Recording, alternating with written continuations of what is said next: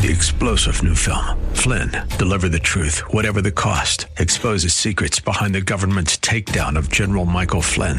Flynn knew what the intel world had been up to. He ordered the first audit of the use of contractors. This set off alarm bells. He told the truth. He was the most dangerous person for Donald Trump to hire. They had to get rid of Flynn. Flynn, deliver the truth, whatever the cost. Available now. Watch it today. Go to salemnow.com. salemnow.com. This is Cornerstone Connection, the radio ministry of Pastor Gary Hamrick of Cornerstone Chapel in Leesburg, Virginia. Pastor Gary is teaching through Jeremiah. Real love is calling, listen, truth opens up your eyes. Mercy is waiting for you with every sunrise. And thank you that you love me enough that you've corrected me and pursued me because you don't want me to remain as I am. Even in Proverbs, we read Proverbs 3:11 and 12. Do not despise the Lord's discipline and do not resent his rebuke, because the Lord disciplines those he loves as a father the son he delights in. If some of you have been feeling the discipline of the Lord in your lives, then chalk it up for the fact that God loves you. Some of you are like, well, he loves me a lot. Well, okay, he loves you a lot. But it's his kindness that leads us to repentance. Whom the Lord loves, he disciplines. In today's message from Pastor Gary, he teaches you about how God is a loving father.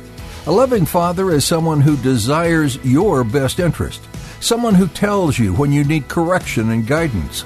A loving father offers discipline and instruction when needed. Pastor Gary explains that it's the same with God. He loves you too much to see you not transform into who he's called you to be. He will gently walk and guide you from glory to glory. At the close of Pastor Gary's message today, I'll be sharing with you how you can get a copy of today's broadcast of Cornerstone Connection. Subscribe to the podcast or get in touch with us. But for now, let's join Pastor Gary in the book of Jeremiah, chapter 10, as he continues his message, A Prayer for Idle Hearts.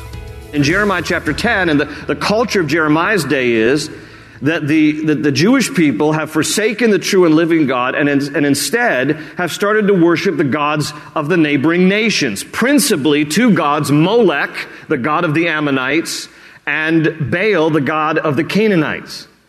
Now, we're going to find later in the book of Jeremiah some of the heinous, wicked acts involved in the worship of Molech and Baal. And that's for another study when we get later down the road in the book of Jeremiah. But these are the principal gods that have influenced the minds and the hearts of the Jewish people, Molech and Baal. And so they begin to carve images and they begin to make statues to worship instead of the true and living God. And chapter 10 here describes the length to which the Jewish people will go fashioning these wooden idols. If you'll look at your Bibles again at verses 3 and 4. In verse 3 it says, For the customs of the peoples are worthless. They cut a tree out of the forest, and a craftsman shapes it with his chisel. They adorn it with silver and gold, and they fasten it with hammer and nails so it will not totter. And so they're making these idols, and Jeremiah gives us some background here about the lengths that they go to fashion these various idols. Now, just a little side note. I'm just going to depart from the main theme of our study for just a moment because I feel like I need to address these particular verses because every once in a while somebody will come to me over the years and say, doesn't the Bible prohibit Christmas trees? Because they'll look at these verses here, like verse 3, which talks about cutting a tree out of the forest, and verse 4 talks about adorning it with silver and gold, and some will say, and some have said to me, Pastor G, there's a passage in the Bible that tells us why Christmas trees are pagan, evil, idolatrous stuff. We shouldn't have them in our houses around the time of the celebration of the birth of Christ. Okay, so I just need to address this as a side note since we're here in these verses. Listen, this passage has nothing to do with Christmas trees. Please note that it tells us in verse 3, a craftsman chisels it. Okay, uses a chisel and fashions it with a tool. In other words, they cut a tree down, they debranch it, and then they take a chisel and they fashion it giving it the appearance of a person, an idol, a god that they want to worship. So they chisel in eyes that cannot see, ears that cannot hear, mouths that cannot speak, and this becomes their idol. Then they overlay it with silver and gold to make it really shiny and beautiful. It's basically a totem pole wrapped in silver. That's what it is. This is not a Christmas tree. This looks nothing like a Christmas tree because it isn't one. So don't get your garland all in a knot, okay? This has nothing to do with Christmas. By the way, the Bible says in Isaiah 60 verse 13, the pine, the fir, and the cypress adorn my sanctuary, says the Lord. Okay, God created evergreen trees. They aren't to be worshipped, but they certainly aren't to be looked at in every instance as some kind of an idol. By the way, also, historically speaking, the first evergreen tree was pulled into a house by Martin Luther because he wanted to celebrate Christ's birth by remembering his everlasting life and everlasting love represented in an evergreen tree. So Martin Luther started the tradition in Germany, pulling in a tree around Christmas time, celebrating the birth of Christ, adorning it with lights because Jesus is the light of the world. It was all a reminder, just symbolically speaking, about the everlasting life through Christ and the everlasting love of Christ in an evergreen tree, and the lights being the light of the world. And then it came over to America because Pennsylvania Germans, by the way, the same group that settled Lovettsville, in the 1820s, they carried over the tradition in the United States, and thus, we've picked it up as well, but there's nothing evil or idolatrous about it. It just is symbolic to remember the everlasting life through Christ and the everlasting love of Christ. By the way, green and red, the colors of Christmas, symbolic of green, the everlasting life, red, the blood of Christ. Do your homework. Even the candy cane was invented as a reminder, the white, the purity of Christ, wrapped in the red ribbons, the blood of Christ. It's all symbolic to remind us and focus us on who Christ is. So, this has nothing to do with the Christmas tree, with all due respect. And if you have that conviction, you don't need to have a Christmas tree in your house. Bring it to mine. We'll add up extra ones. Now, that said, if you are cutting down a Christmas tree and hauling it into your house and adorning it and then bowing down and worshiping it, well, then that's a problem. That's idolatry. So don't do that. But otherwise, enjoy Christmas and celebrate it with traditions. All right, back to our story. When we read this story here and how they chisel out a tree and fashion it and adorn it and make it their gods, it's not only tragic and sad, but we tend to think of this as very primitive, don't we? This is a primitive, very, ignorant people who would fashion a god with a tool, and a God that can help them, that can't save them, that can't provide for them, that can do nothing for them, and they're going to worship that instead of the true and living God who saves them, delivers them, provides for them, forgives them, helps them, and everything else. And so to us, this seems very primitive, very foolish, and it is. And Jeremiah would agree in verse 14 of our chapter. In verse 14, he says, everyone is senseless and without knowledge. I mean, this is a senseless thing. He says, every goldsmith is shamed by his idols. His images are a fraud. They have no breath in them. And so it's easy for us to read this and to think, wow, how primitive and how foolish and how senseless of these people. And then to think that we're all smarter than they. And to think that, we'd never do this kind of a thing and we'd never carve an image and bow down to it. With all due respect, by the way, to some other world religions. I had somebody come up to me a few weeks ago and talk about how their parents are still very much involved in Hinduism. In Hinduism, people are still bowing down to idols. There are still religions in our world where people are bowing down to images and carved idols and these kinds of things. But for us, in our Western mindset, it's easy to look at these stories in the Bible and think, we're smarter than they. We would never bow down to an inanimate object that can't help us. But the truth be told, you don't have to carve something, pray to it, or bow down to it for something to be an idol. An idol can be a person. Billy, for example. That's from the 80s. So the rest of you have no idea what I'm talking about. Billy Idol, by the way, got his U.S. citizenship last week. So anyway, look it up. You'll get a kick out of it later. But anyhow, But seriously, an idol can be a person, an idol can be a thing, an idol can be a possession, an idol can be a habit, it can be an ambition. Idols come in various forms and types. Anything that compromises our devotion to the Lord has the potential of being an idol. Anything that competes with our affection for the Lord has the potential of being an idol. Beware of what you serve more than God. It has the potential of being an idol. Idolatry, in its simplest definition, is basically misplaced worth. Idolatry is misplaced worth. Again, we were all created in the image and likeness of God to have fellowship and relationship with Him. And thus, when we worship Him with our lips and we worship Him with our lives, we are ascribing unto God worth and value and honor that only He is due. But when sin enters the equation, our sinful hearts then begin to turn our affection away from the Lord and onto other things and other people and other practices. And that becomes idolatry. So that whenever we ascribe worth or value or honor or serve other things besides God, then those things become idols. Now, God knew this propensity of the human heart to be idolatrous. That's why He gives us the first two of the 10 commandments. Commandment number 1, you shall have no other gods before me. Commandment number 2, He specifically says, you shall not make for yourself an idol in the form of anything in heaven above or on the earth beneath or in the waters below. And what commandment number 1 and commandment number 2 address is the potential for there to be idols of the hand, meaning idols that we actually carve and make and bow down to, and idols of the heart. That we don't necessarily carve, but we have affections and devotion in our hearts and lives that are exalted above God's position and place in our lives.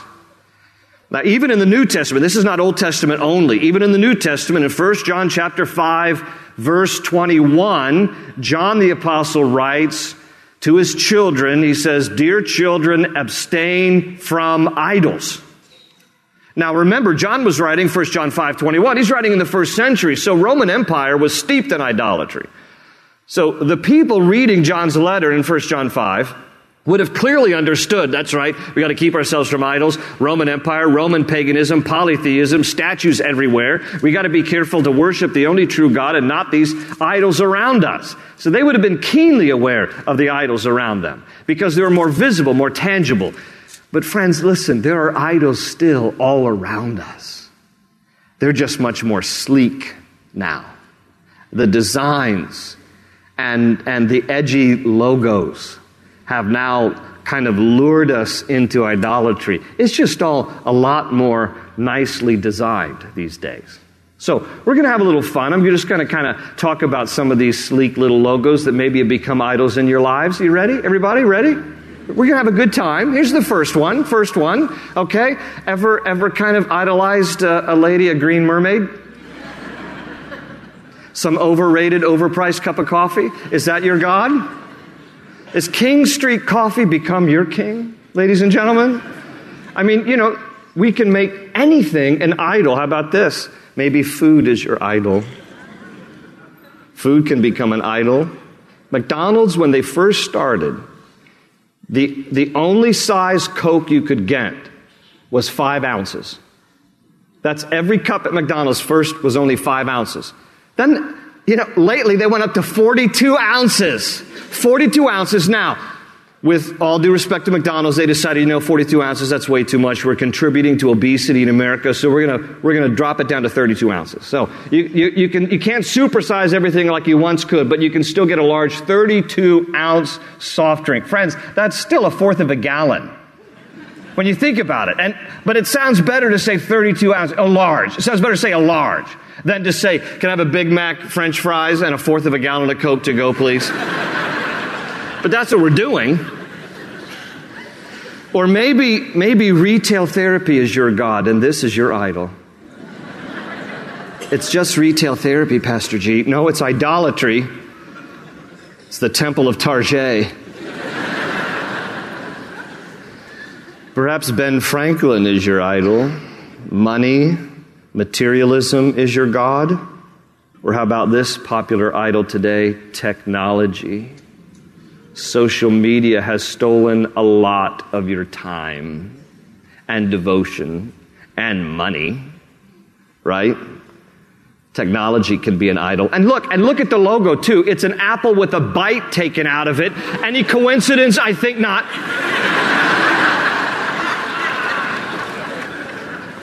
Some of you guys are like, yeah, this is my idol. Yeah, my Ram truck. Yeah. My Ram truck, give me a 5.7 liter Hemi with a V8 engine. It's my idol. Maybe it's the Nike logo because sports has become your idol. Or maybe, could denim be your true religion?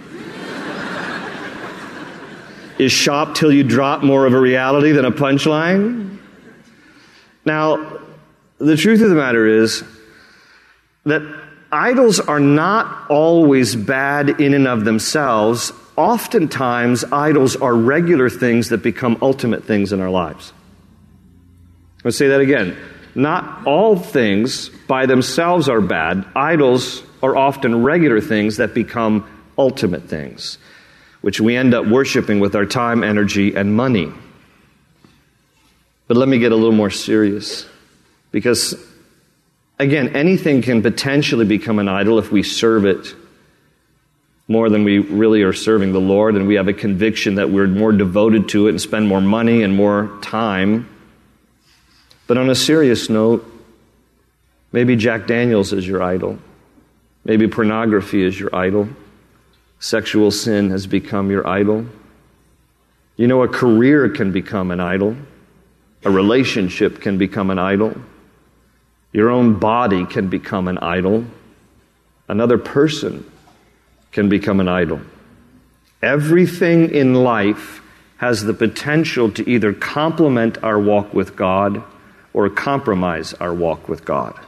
And anything that is elevated above God, either by devotion or our affection, has become an idol. Martin Luther once said that the human heart is a perpetual idol factory. Now, what I love about Jeremiah is that he seems to be honest enough about his own heart and his own potential to fall into idolatry, and so he prays at the end of this chapter. So if you glance again at verses 23 and 24, I just want to close in the last few minutes we have left and just highlight three particular things about the prayer of Jeremiah that I think will help us with our idle hearts. In Jeremiah verses 10, verses 23 and 24, again he says, I know, O Lord, that a man's life is not his own. It is not for man to direct his steps.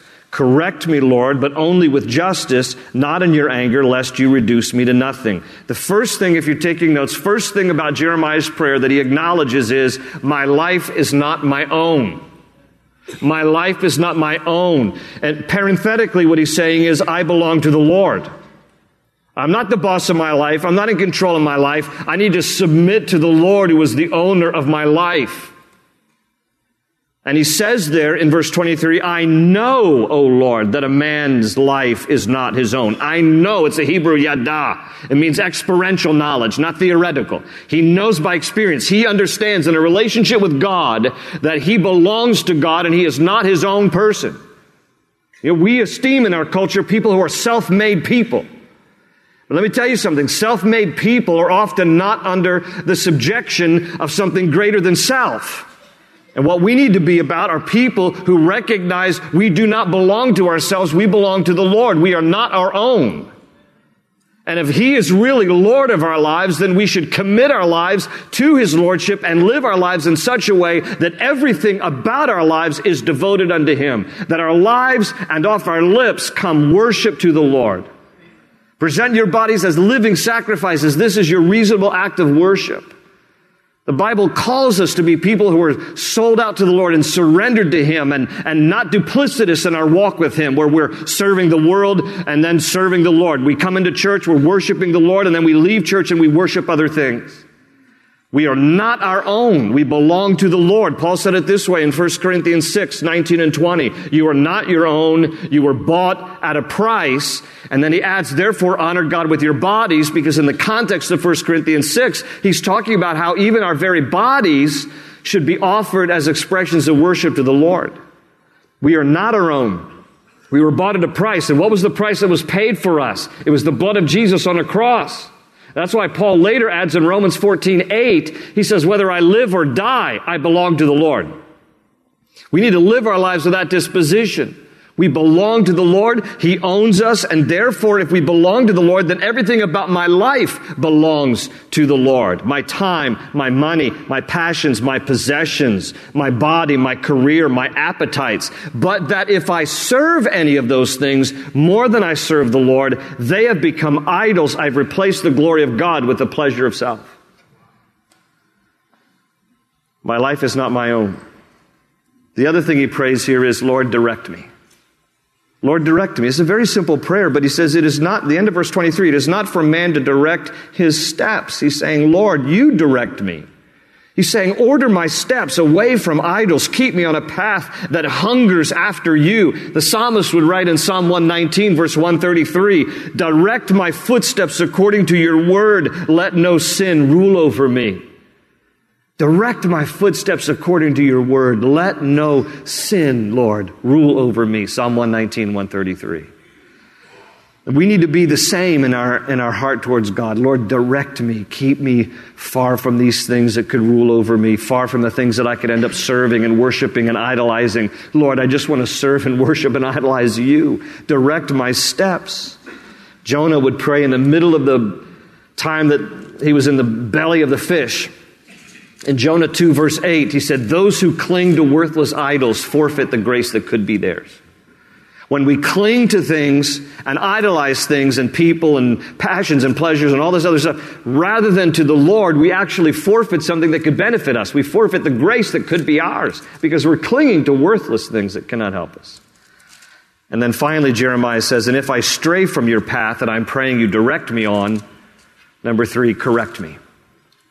And what I love about Jeremiah, again, if you were here at the beginning of our study of Jeremiah, he is probably anywhere from 17 to 20 years of age when God calls him to be a prophet to the nation of Judah. And what I love about his prayer is he doesn't say, correct them. He says, correct me. Because he knows, but by the grace of God, I could be just like anybody else. And so, Lord, I need you as my loving Father to correct me, admonish me, challenge me. You know, the correction of God is not a bad thing, only if you resist it. The correction of God is a loving thing when we respond to it. Oh, sure, Hebrews chapter 12, verse 11 says that no discipline seems pleasant at the time, only painful. That's true. But however, it produces a harvest of righteousness and peace for those who've been trained by it. And so if we submit to God's correction, it produces for us a harvest of righteousness and peace in our lives. Don't run from God. If he's correcting you, respond to it. Repent. Say, Lord, I'm sorry. And thank you that you love me enough that you've corrected me and pursued me because you don't want me to remain as I am. Even in Proverbs, we read Proverbs 3, 11 and 12. Do not despise the Lord's discipline and do not resent his rebuke, because the Lord disciplines those he loves as a father the son he delights in. If some of you have been feeling the discipline of the Lord in your lives, then chalk it up for the fact that God loves you. Some of you are like, well, he loves me a lot. Well, okay, he loves you a lot. But it's his kindness that leads us to repentance. God loves us so much that as a loving Father, he will correct us. And sometimes there's some idols in our lives that we need correcting about.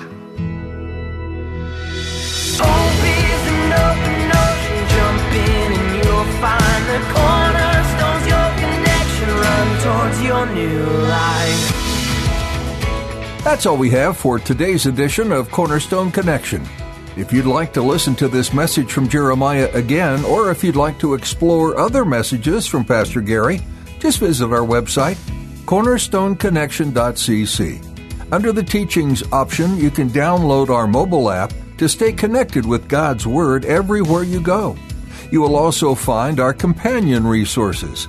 These digital study guides are meant to give you even more insight into some of the studies Pastor Gary has done and are available free of charge to you.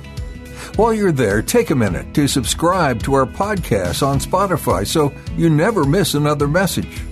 You'll also find links with more information about the church behind this ministry, Cornerstone Chapel in Leesburg, Virginia.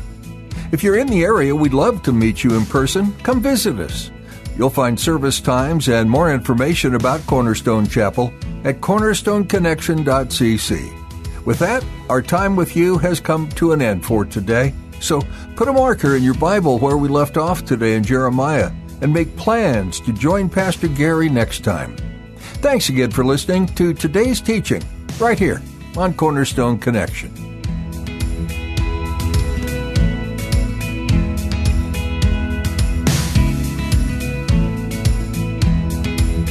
They say you're a wandering soul, that you've got no place to go, but still you know, you're not alone. Real love is calling, listen, truth opens up your eyes. Mercy is waiting for you with every sunrise. Hope is an open ocean, jump in and you'll find the cornerstone's your connection. Run towards your new life.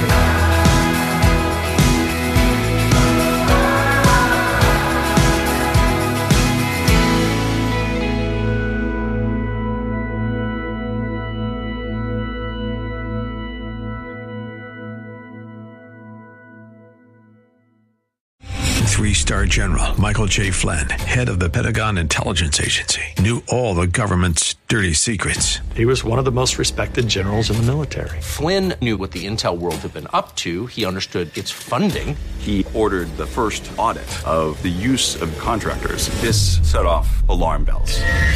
The explosive new documentary, Flynn, Deliver the Truth, Whatever the Cost, uncovers the facts behind this scandal. Flynn told the truth. He was the most dangerous person for Donald Trump to hire. I find out the worst enemy that I'm going to face in my life is right here in America. They took my assessment and they wanted me to change it. And I was like, I'm not changing it. They had to get rid of Flynn.